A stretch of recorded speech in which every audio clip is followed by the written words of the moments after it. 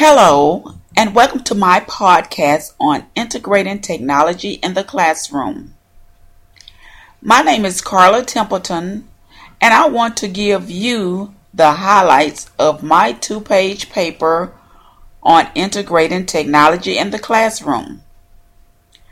When we think of the type of technology that is used in the classroom, we often think of computers, laptops, iPads or tablets, digital cameras, the internet, document cameras, and even video games.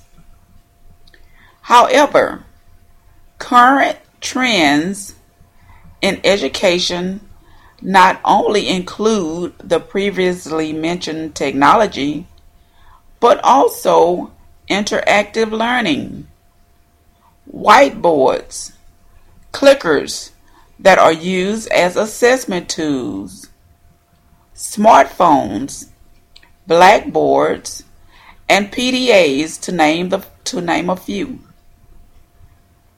There are even some public schools that are now offering online courses for students to work at home and turn in assignments online. They have blogs, they have online chats, and video conferences with certified teachers. Some benefits of integrating technology in the classroom include students gaining word processing skills that they would need in college and the workplace. It also promotes higher order thinking skills.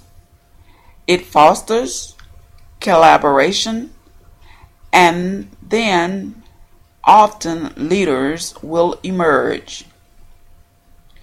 In addition, students' learning can be enhanced by allowing students to use technology to conduct research, to do class projects, write papers, take assessments, read electronic books, and work on various educational programs such as BrainPop.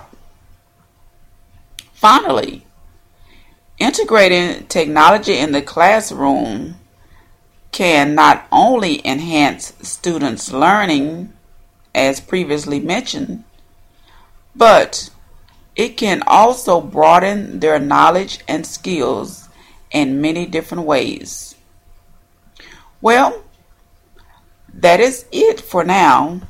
This is Carla Templeton, and thank you for listening. Goodbye.